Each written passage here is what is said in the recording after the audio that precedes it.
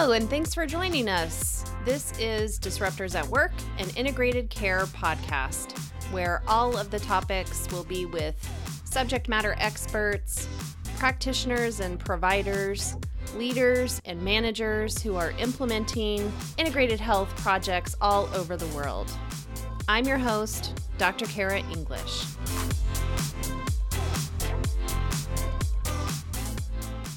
So today we are talking with Gabe Orthous, who is the program director for the Master's Degree in Healthcare Leadership, the newest degree program and only second academic degree program that we have ever offered at Cummings Graduate Institute. So this has been a very long gestating project coming to fruition, and we're super thrilled to be announcing to the world that we will be admitting our first cohort of students for the fall of 2022. So welcome, Gabe. Thanks for joining me to talk about the program.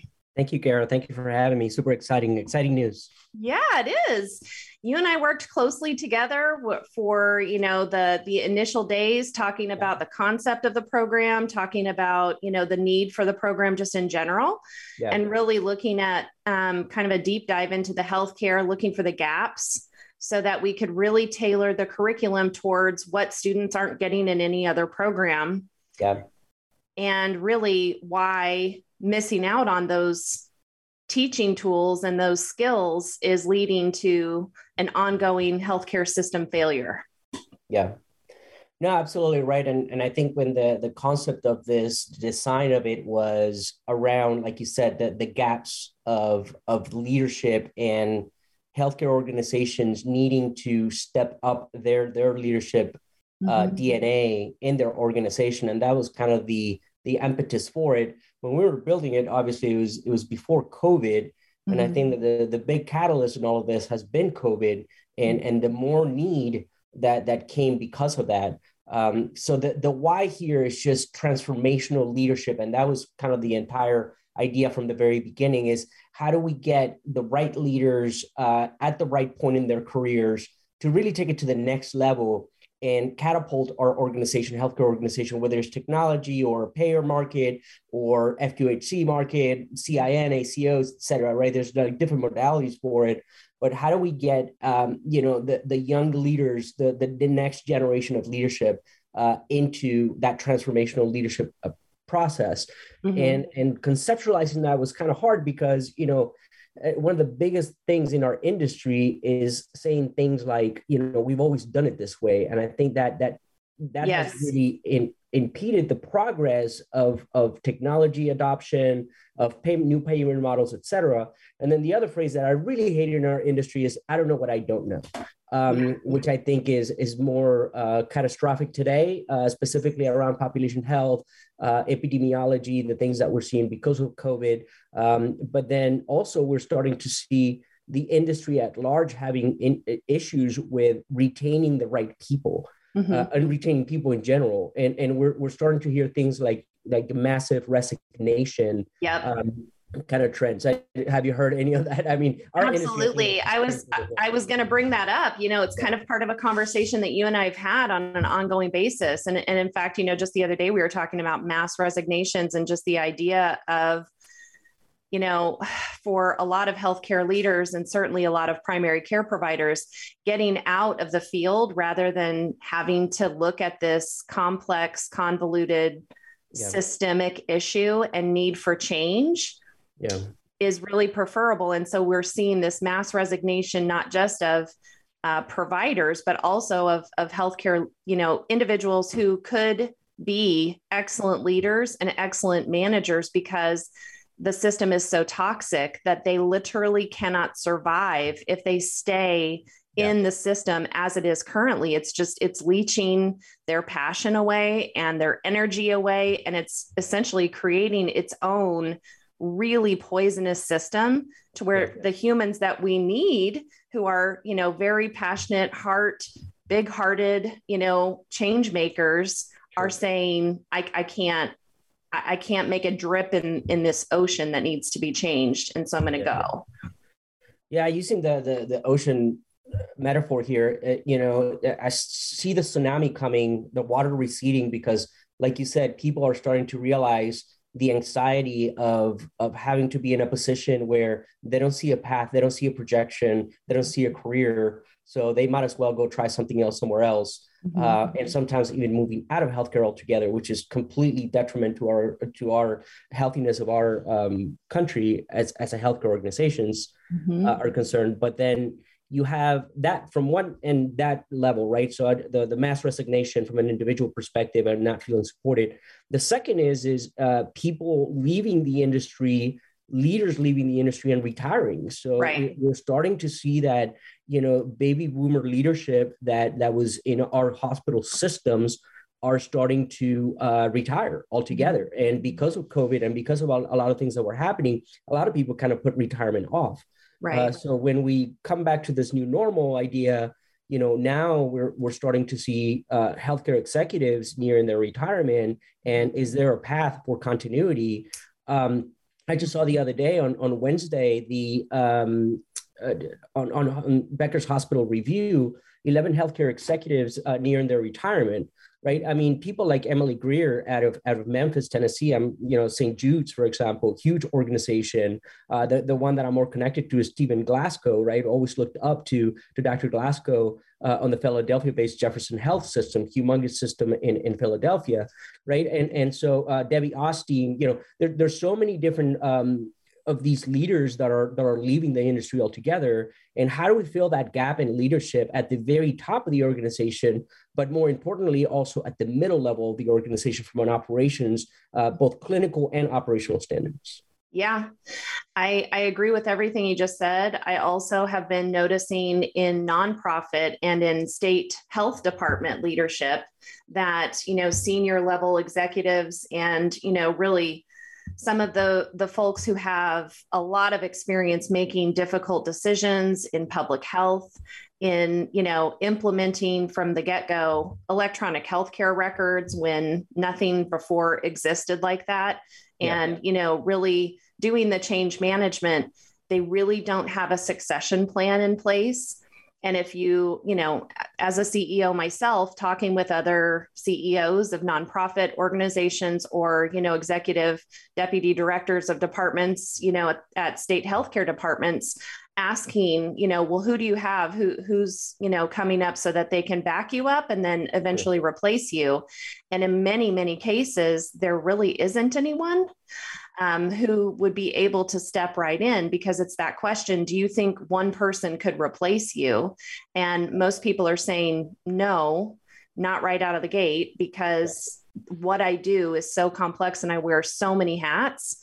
You're looking at a multitude of, skill sets, and most degree programs don't train for that multitude of skill sets right out of the gates. Sure. So I think what we were trying to do, I know what we were trying to do with the master's degree in healthcare leadership is really say, we're going to have exposure at the master's degree level to a lot of the executive level decisions that are being made. And, you need to come out of the program ready to step into the environment. And part of the way we're going to train you to do that is by throwing a lot of these scenarios, looking at a lot of cases, looking at a lot of decisions, looking at a lot of, what could be done and what would it take, what human resources, what financial resources, what data, what population health data would it take? And what is the change management leadership skill set that is needed for these environments to really take it to the next step and be able to serve the population? Because, in the next 10 years, we're just going to have more patients and less pay for providers and the mass resignation of providers who cannot continue to sustain the level of quantity without having a quality of life. So we've got some major changes and also some major challenges. I mean, you said it right on. And I would add a third kind of to the legged stool here on the tsunami kind of idea, which is the anxiety that our professionals are experiencing from working from home and working remote. where, before they were able to go to the hospital, but a lot of the administration level had to, essentially work from home indefinitely. That adds a level of complexity around anxiety and not getting connected, mental health. There's so many other issues that may come up with that model of being remote 100%. So, a webinar and obviously, the Zoom fatigue that we have nowadays, or whatever other type of system you use. But that's real, right? So there's a certain level of mental health also that before in the office, you could potentially see a person's eye and say, hey, I feel like, you're feeling a little bit depressed, or maybe you're down. Are you okay? That same level maybe may not happen during Zoom. So I would say that those three things kind of coming together is why we did this, and why we thought, hey, this is not a formula for everybody to kind of follow step A, B, and C, and all of a sudden you're a leader. This is for leaders that are in progression towards leadership. These are leaders that may be hardworking, organized people that have bold personalities that want to be top leaders in their organization, but also it could be people that are anointed as leaders or future leaders and have those personalities to be able to take it to that point. And also people that are just, they don't even know whether they want to be leaders or not, right? Maybe they want to be not a C-level, but they want to be a director or a senior VP of marketing, a CMIO, a CIO that wants to get into kind of more of the information, the technology, the data. So it's a little bit of a wide net to be able to identify your own career path in this program, and us helping you really achieve those targets and those milestones, and give you the foundations and the tools to really get into an organization that believes in what Simon Sinek calls the infinite plan, right? The finite versus the infinite, right? Programs that are infinite, right? You're trying to build something, you're trying to sustain, you're trying to persevere towards something that's bigger and better. Right. Absolutely. Kind of to be the catalyst and really lead the change, and making sure that human beings are kept at the heart of the change, making sure that, because as much an actuary can take a look and say, we can make money if we do this, but is it really and truly in the best interest of human health? And that includes provider health.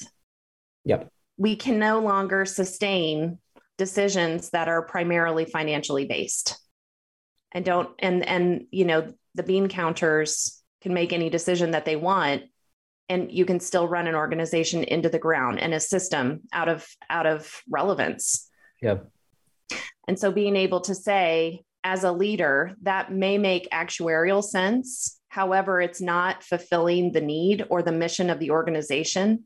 And, for us to be in alignment with the insurance industry, or, to be a good steward of Medicaid dollars, Medicare dollars, we've got to keep the person at the root of the changes that we make, and also have the data that we need to drive decisions in the direction of those needs.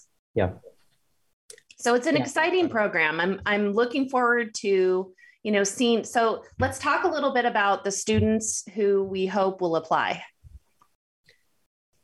I mean, the student is really the person that's probably in their mid-career, maybe they just graduated from a bachelor's degree, that's looking into getting into the different modalities of healthcare, whether it is technology-oriented systems, Epic, Cerner, Athena Health, et cetera, from an EMR perspective, or from a population health management perspective, or from a telehealth perspective, because every technology company needs those leaders, right? What we were talking about, those rah-rah personalities, the ones that are going to get and understand their teams and are going to focus on their teams, that they have goals, they have been able to quantify and tell a good story around that, and have, kind of the whole idea of Jim Collins' good to great, and building great teams around that, right? Setting plans, setting clear objectives, et cetera.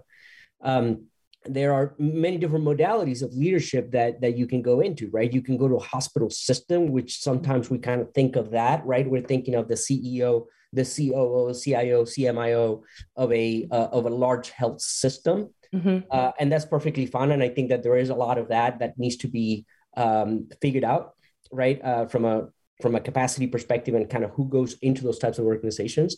Right. But you said it as well, that the payers have the same issue, right? Mm-hmm. So payers migrating from a fee-for-service perspective into a value-based program alignment with all modalities of care, I think is becoming more and more interesting. Mm-hmm. You mentioned the public sector.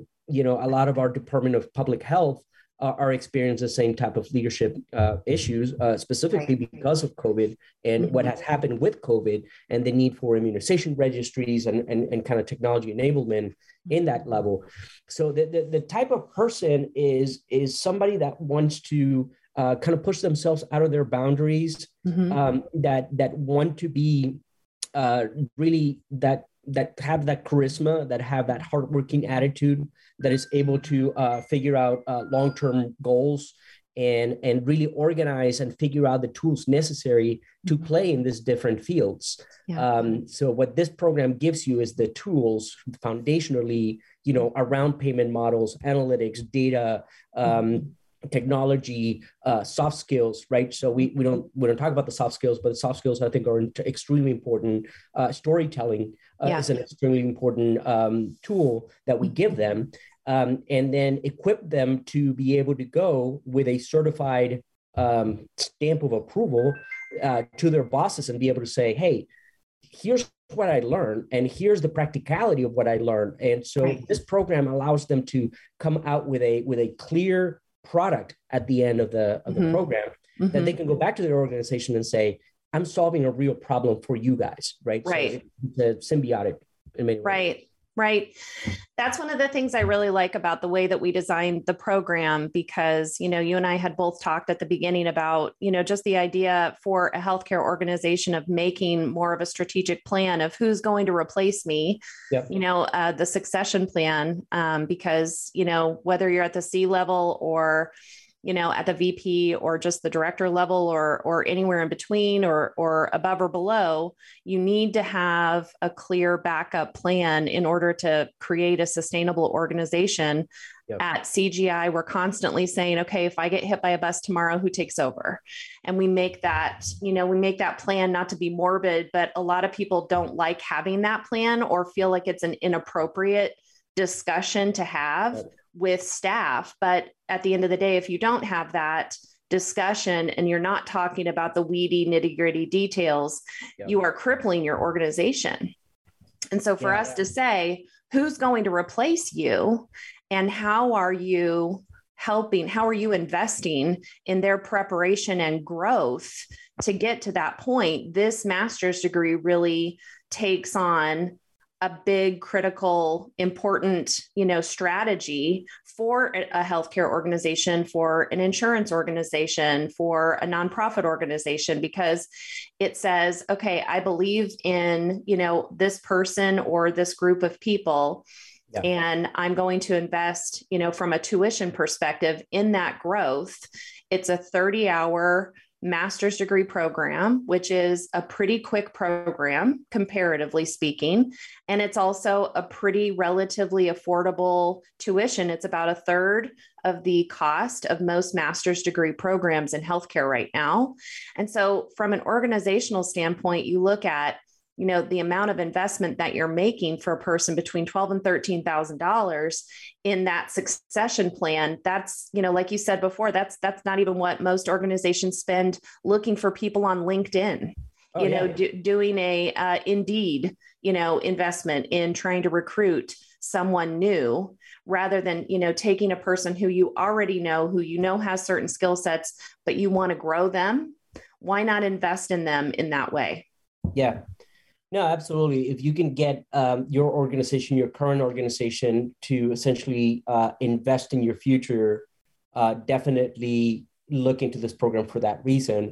Mm-hmm. I think that in general, if you are also have, three major things around, it boils down to really having selflessness, empathy, and the ability to manage anxiety on your mm-hmm. team. Mm-hmm. If you have those basic characteristics, I'm not saying that you're 100%, proficient at it, but if you have those three basic traits and you're looking to transform this industry, this program is for you, right? Because it's going to put you and it's going to pair you with not only academia and professors and students that are in that same journey.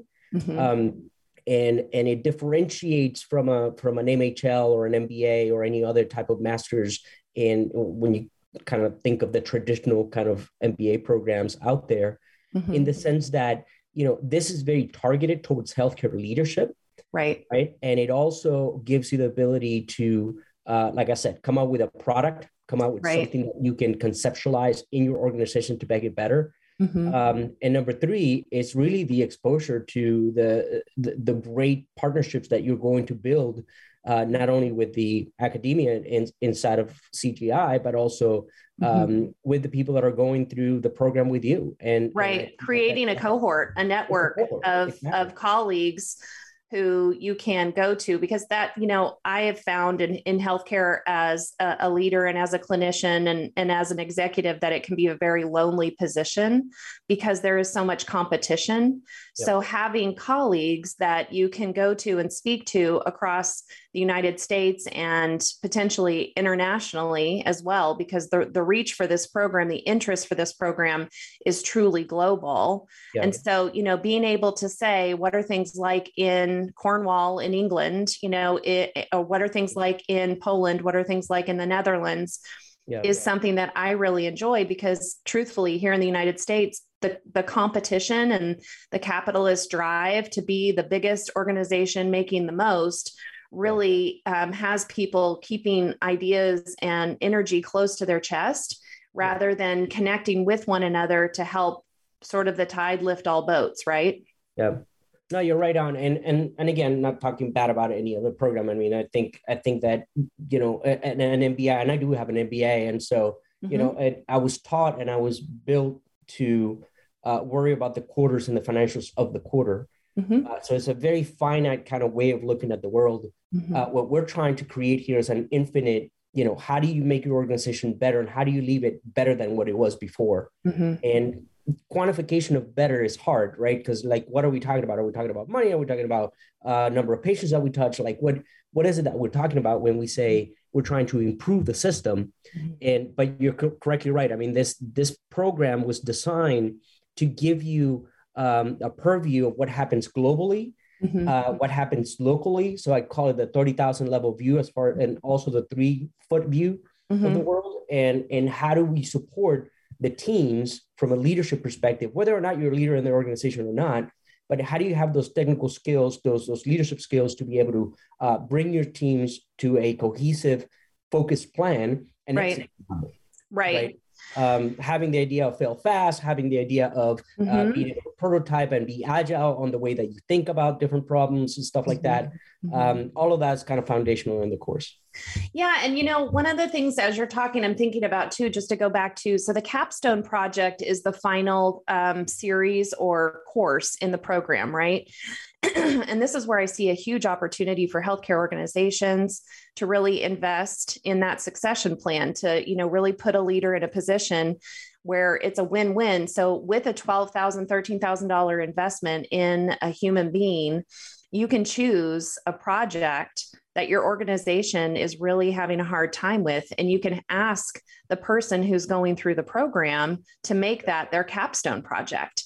And so every course in the program will give them background, context, new skills, new information to throw at that project, at that problem that the organization needs to solve.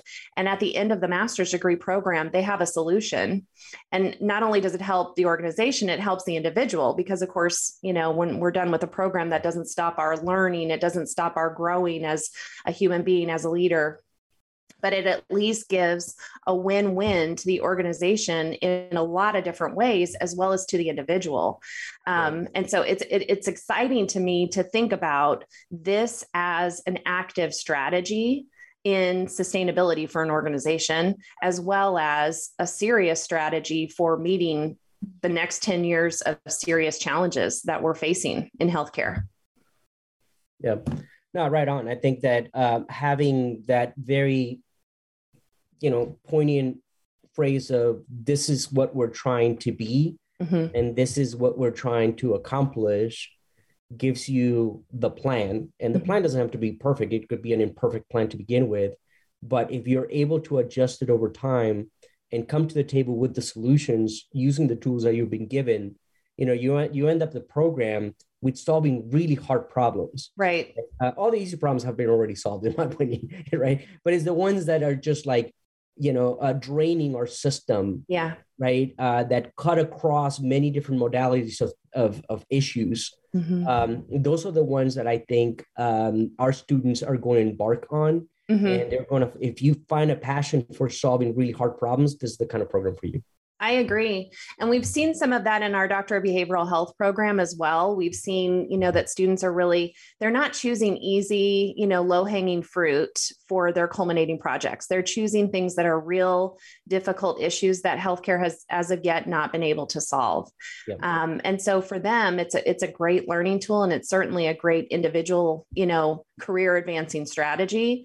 But for an organization, to me, it's a different level of strategy for the succession plan for, strategic growth and development of the organization. And, I love the idea too. So let's talk a little bit about the difference between the master's degree in healthcare leadership and a master's degree in public health. So lots of primary care physicians and even some of the OBs that I work with have, throughout the course of their medical doctorate degree, they've, picked up a master's degree in public health. So, the differentiation, there is a public health management perspective that we use, from a curriculum standpoint in the MHL program, but it's not the focus of the entire program. Right. So can you talk a little bit about the difference between, what an MPH program, focus is versus the MHL?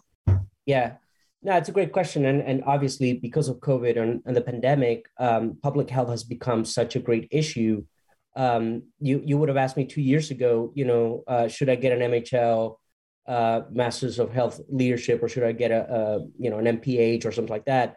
And I would have said, we don't need any more public health people. Right? Right. We have too many, right? But obviously, with everything going on right now, with the pandemic and just understanding health equity and everything that we've seen in the past couple of years, here 2020 and 2021, obviously, we need public health people, and we need very steady leadership in our departments of public health.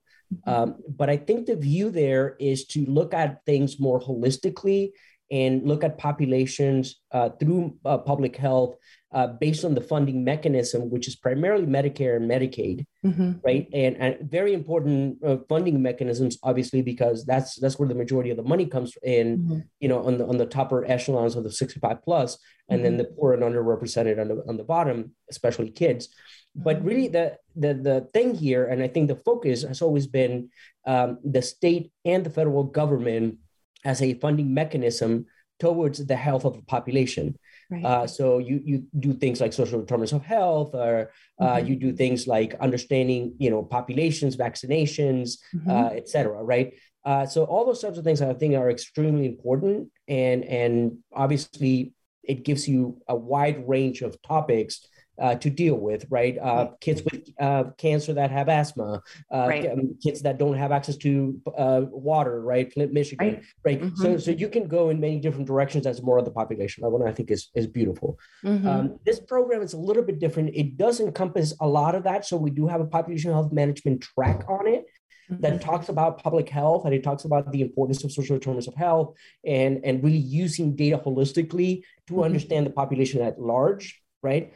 But it also brings in all the other payment models, is the commercial models, is the point of service payment models, right? Is the cash flow, is the telehealth, is the, right? So it's everything, not just the technology, but also where the money's coming from. Right. Independent of whether it comes from the government or not, I think that the government is an important payer to consider. But you have other commercial payers that are paying for that insurance design as well. Yeah. And so when you layer in the whole idea of value-based, right, we're not talking about a CPT and an ICD-10 code anymore. We're talking about a value, a quality, and a risk assessment that occurs, not just at the public level, at the public health level, it occurs at the individual patient level, right? So it brings in really the three major stakeholders and understanding that, you have the employers that buy insurance, the insurance providers, Aetna, Cigna, Blue Cross Blue Shield, and the patient. Right. And on top of all of that, there's a healthcare delivery system or a service system that's trying to take care of all those three entities, right? Obviously, a provider organization, an FQHC market is going to worry about probably more Medicaid or duals, et cetera. But other organizations may deal more on the commercial side. Again, this program goes very wide when we talk about those different perspectives and those different kind of stakeholders in our industry. While I think that the Masters of Public Health focuses more around the academia of the public and what's needed at that level. And obviously COVID has been number one because COVID vaccines and stuff like that. So, so it's a little bit different. I mean, equal, but different. Right. Yeah, I agree with that. I also think, from the perspective of a public health official, and I know, having an understanding of how public health works is important for a medical doctor. And that's one of the great things about many MDs right now that are getting a master's in public health, because they have that expanded focus. It's not just a, individual patient treating the individual patient. There's more of a family, perspective, as well as a community perspective. Like you said, the 3-foot view gets to be a little bit more like a 3,000-foot view. But the challenge, and I agree with you, is that a lot of times we're not thinking about the payer. And it could be the payvider, which we've talked about before, but from the perspective of how do we make sure that everyone has access to the care that they need based on, the risk, the level of risk. Yep. And how do we make sure that our interventions are not, well, everybody with type 2 diabetes has to do, all of this treatment. How do we make sure that for individuals with diabetes who also have depression, anxiety, some cardiovascular issues, maybe asthma, some kidney issue, how do we make sure that the more complex patient view, is really able to access a more complex treatment strategy while integrating the advice and recommendations of many different specialists in a team? How do we look at that? And I think that's where CGI really has a leg up on the competition, because, at our outset, we were founded to be an academic and education and training organization for the integrated care workforce. And so for a lot of individuals, I'm not sure the degree to which integration has been included in other master's degree programs in healthcare. And I can say that from a clinical behavioral health perspective. Most master's degree programs or even PhD programs only, have maybe a fraction or a sliver or a taste of, the integrated care model. It really, the doctor of behavioral health program was really the first doctoral level program to really focus on integrating care for every individual across the board and looking at that from a holistic 3-foot view, but 3,000-foot view at the same time. And I think that's another exciting element of the MHL program, being able to say, well, we may be doing what population health, intervention says is appropriate for an individual with this disease, but what about all their other diseases? What about all the other chronic complaints and issues? And what about, who in their family is able to be a caregiver? Do we have anybody? And if not, do we have neighbors? How's this person getting around? What are their social determinants? What's transportation look like? What does access to nutritious food look like? What do they have any ability at all to have somebody take a walk with them, so that they're safe and they don't fall, or, they're safe in a safe walking area, et cetera. So really looking at that from a very 3,000-foot view, and then designing a solution that really takes all of those factors into consideration. That's really what the MHL is all about. Yeah. And, think about the leadership methodology that we've had so far in our country after the HITECH Act and after, Obamacare or the ACA. We've built organizations to really feel like they're in silos, right? So Yeah. the CFO's perspective on a health system was fee for service, volume, Yep. right? While the CIO is, I got to replace this EMR, or I got to implement this EMR, et cetera, right? The CMIO is worrying about, clinical workflows and pathways. The chief medical officer is just making sure that our providers are not leaving and that they're staying and providing quality of care, right? And so what the MHL does, it cuts across all of those things, right? And it creates really the CVO, what Simon Sinek calls the CVO, which is the Chief Vision Officer, is the visionary, is a transformative leader that comes in and brings together the friendship between those C-levels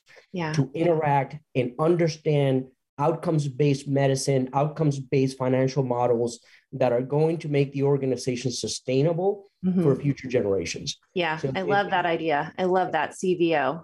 The CVO, Yeah, I love that.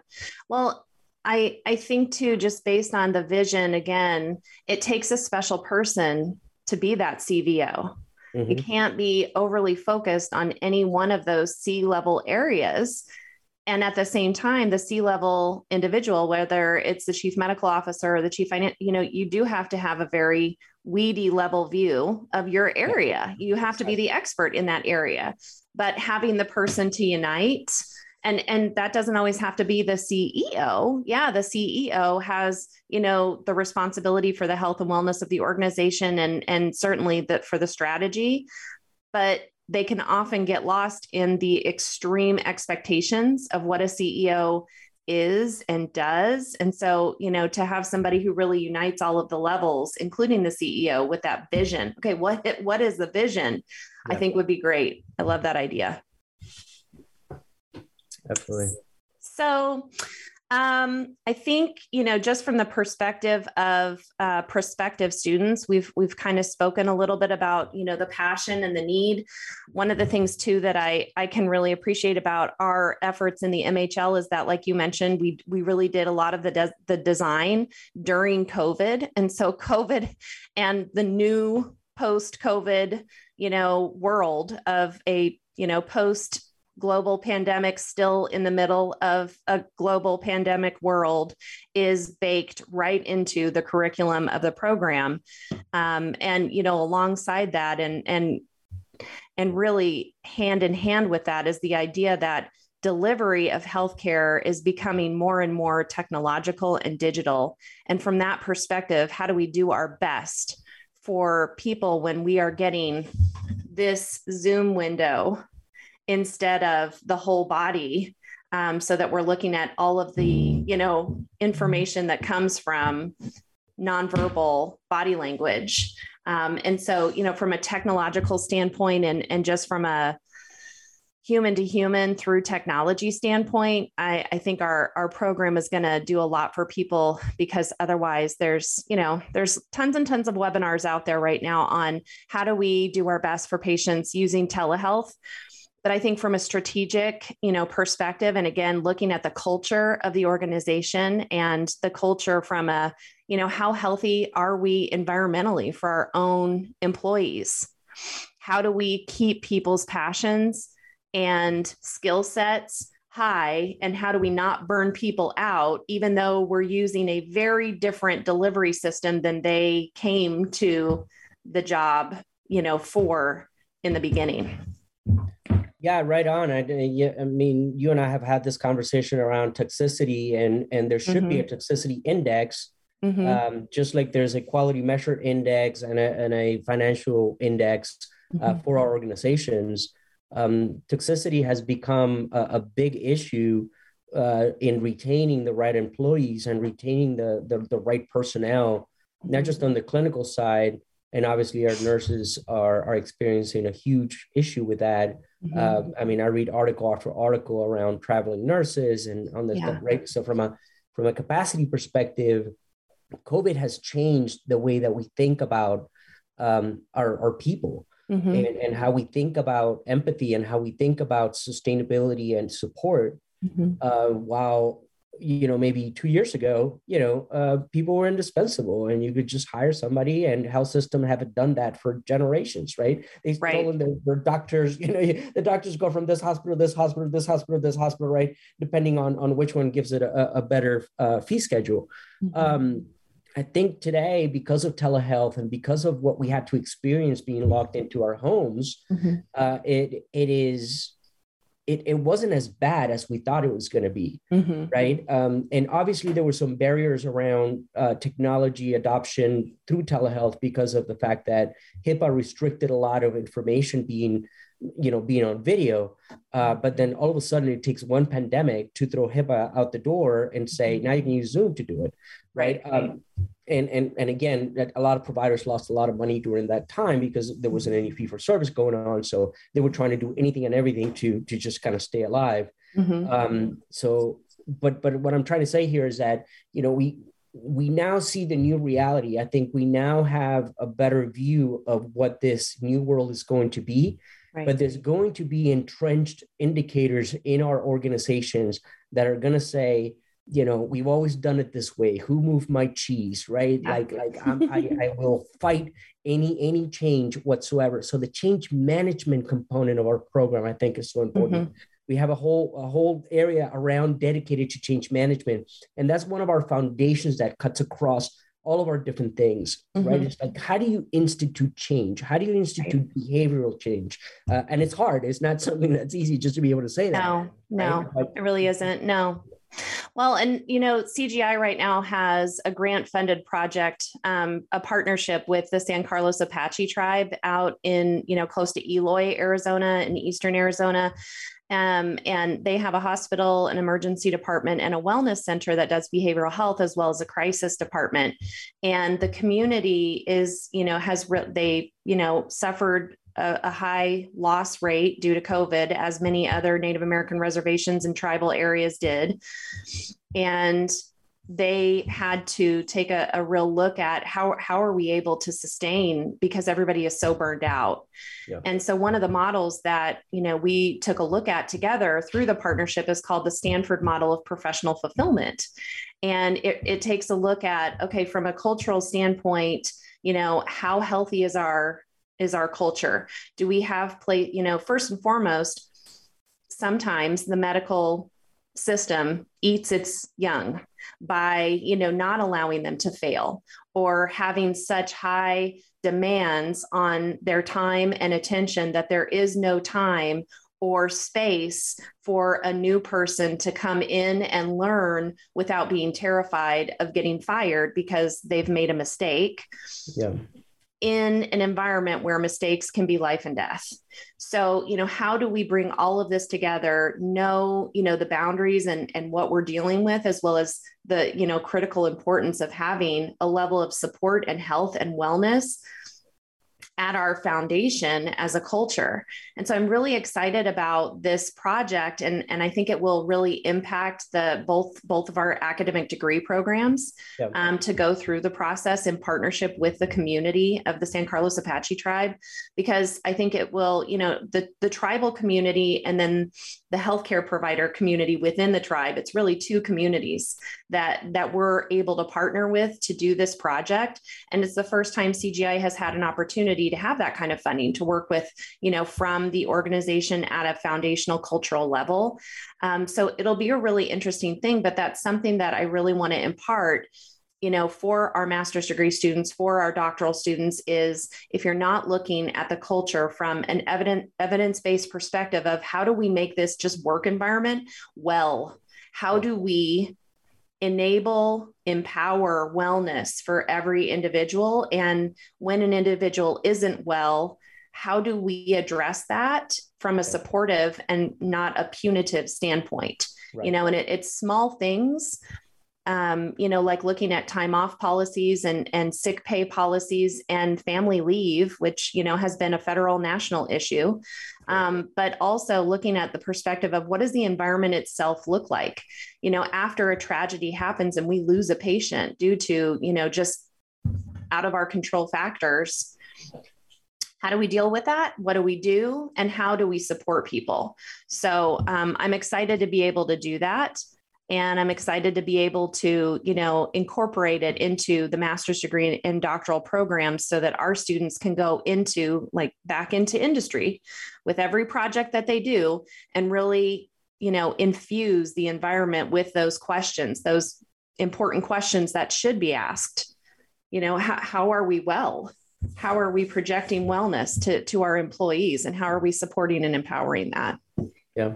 No, absolutely. That's key. That's amazing. I'm glad that that's going to be foundational for our students to understand, the quantification of toxicity, making it an index is not, it's not a black and white situation here in the sense of, it's understanding what are the parameters that we feel comfortable with. There's the confidence interval around toxicity. Sometimes toxicity, to a certain extent, it's good. It makes teams stronger. Sometimes it doesn't. Right. Sometimes people just react differently to the environment than other people do. Right. So we talk about culture a lot in our inference of the program. And I think culture is hard to define because it's based on the people that are on the ground. Right. So you can't write about culture unless you're talking about people. Right. But I think this program does touch very much on that foundation of culture and the importance of understanding what it is and what it isn't. Because a lot of times we can say, yeah, we're a culture of hard workers. Yeah. But what are you not hardworking at the sake of what? Exactly. What are we sacrificing for that hard work? Right. And where's the balance? And what are we communicating verbally and through modeling to our employees about the importance of their health to us as executives, as leaders, and to the public, because the public needs them to be at their best.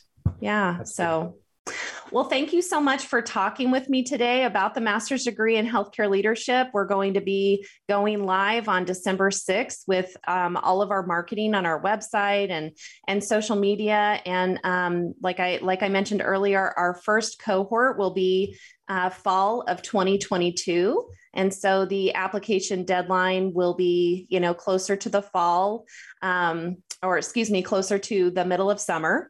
But we're really looking forward to seeing the new crop of students in the master's degree. I really hope we get a lot of, attention from the healthcare industry, because I think it's a very important strategy and definitely would be a great fit for that succession plan and, the fulfillment of mass resignation. What do we do about that?